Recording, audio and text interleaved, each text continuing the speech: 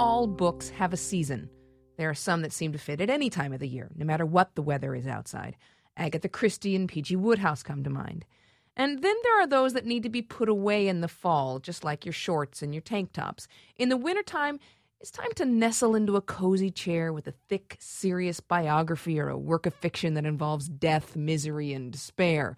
When the sky is iron and the wind pierces every layer of clothing, I like to settle in with something weighty, like Jared Diamond's Guns, Germs, and Steel. Why weren't Native Americans, Africans, and Aboriginal Australians the ones who decimated, subjugated, or exterminated Europeans and Asians? Or maybe a little Dr. Zhivago, reading about high drama and agony set amidst the frozen landscapes of Russia fits my mood in mid-December.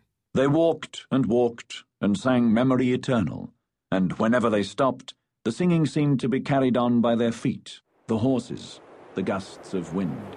But then winter snow turns to spring showers and spring storms to summer sun. And it's time to put down the serious books. Now, I grew up in California. Many people claim California doesn't have seasons. The winters aren't very extreme there, not enough to draw me to books about germ theory, nuclear physics, or heroines with tuberculosis. But even there, the summers definitely demand summer reading. Imagine for a moment sitting on a beach, the smell of sunscreen, feet digging into warm sand, saltwater spray licking your face. Now, is that the time to read War and Peace? Or the history of the decline and fall of the Roman Empire? No. Summer means picnics, swimming, rollerblading, gardening, and it calls for a book you can set down at a moment's notice. Something that doesn't require an incredible amount of focus. Something that keeps your mind high and light. Let's go back to that beach for just a moment. Same warm sand, same sun, same salty spray, only now imagine you're reading The Concrete Blonde by Michael Connelly. Then Bosch realized it wasn't terror in his eyes, it was something else. Anger?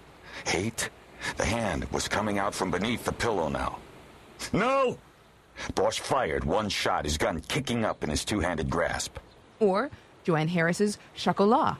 You want to get up and wade through the water that's lapping the shore? No problem. Set the book down, walk away. It won't haunt you and distract you while you're trying to enjoy the day. Summer reading doesn't mean trivial reading, far from it. I don't think a book has to be serious to be taken seriously, though. I like Shakespeare's comedies as much as the tragedies, possibly more. A great summer book should be well crafted. It can deal with weighty and important issues, and it can certainly make you think, but not too much. Winter is for pecan pie, summer is for lemon meringue. Winter is for The Godfather, summer is for Harry Potter movies. Winter is for Bleak House, summer is for The Pickwick Papers. It's summertime. Don't sit in your living room and think. Grab a good read, stash it in your backpack, and get outside. There's some good advice. And listeners, we want you to be a part of our book club. Make up your own rules and give us your titles.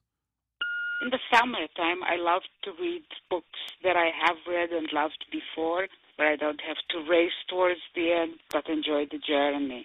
My suggestion for a summer book club includes less-known works of Charles Dickens.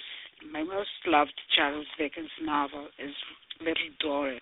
It's got a Madoff-like Ponzi scheme and a dead-on description of a character slipping into Alzheimer's disease. Thanks for that. Join the conversation. Call 877-8-MY-TAKE or tweet us with the hashtag TakeAwayReads.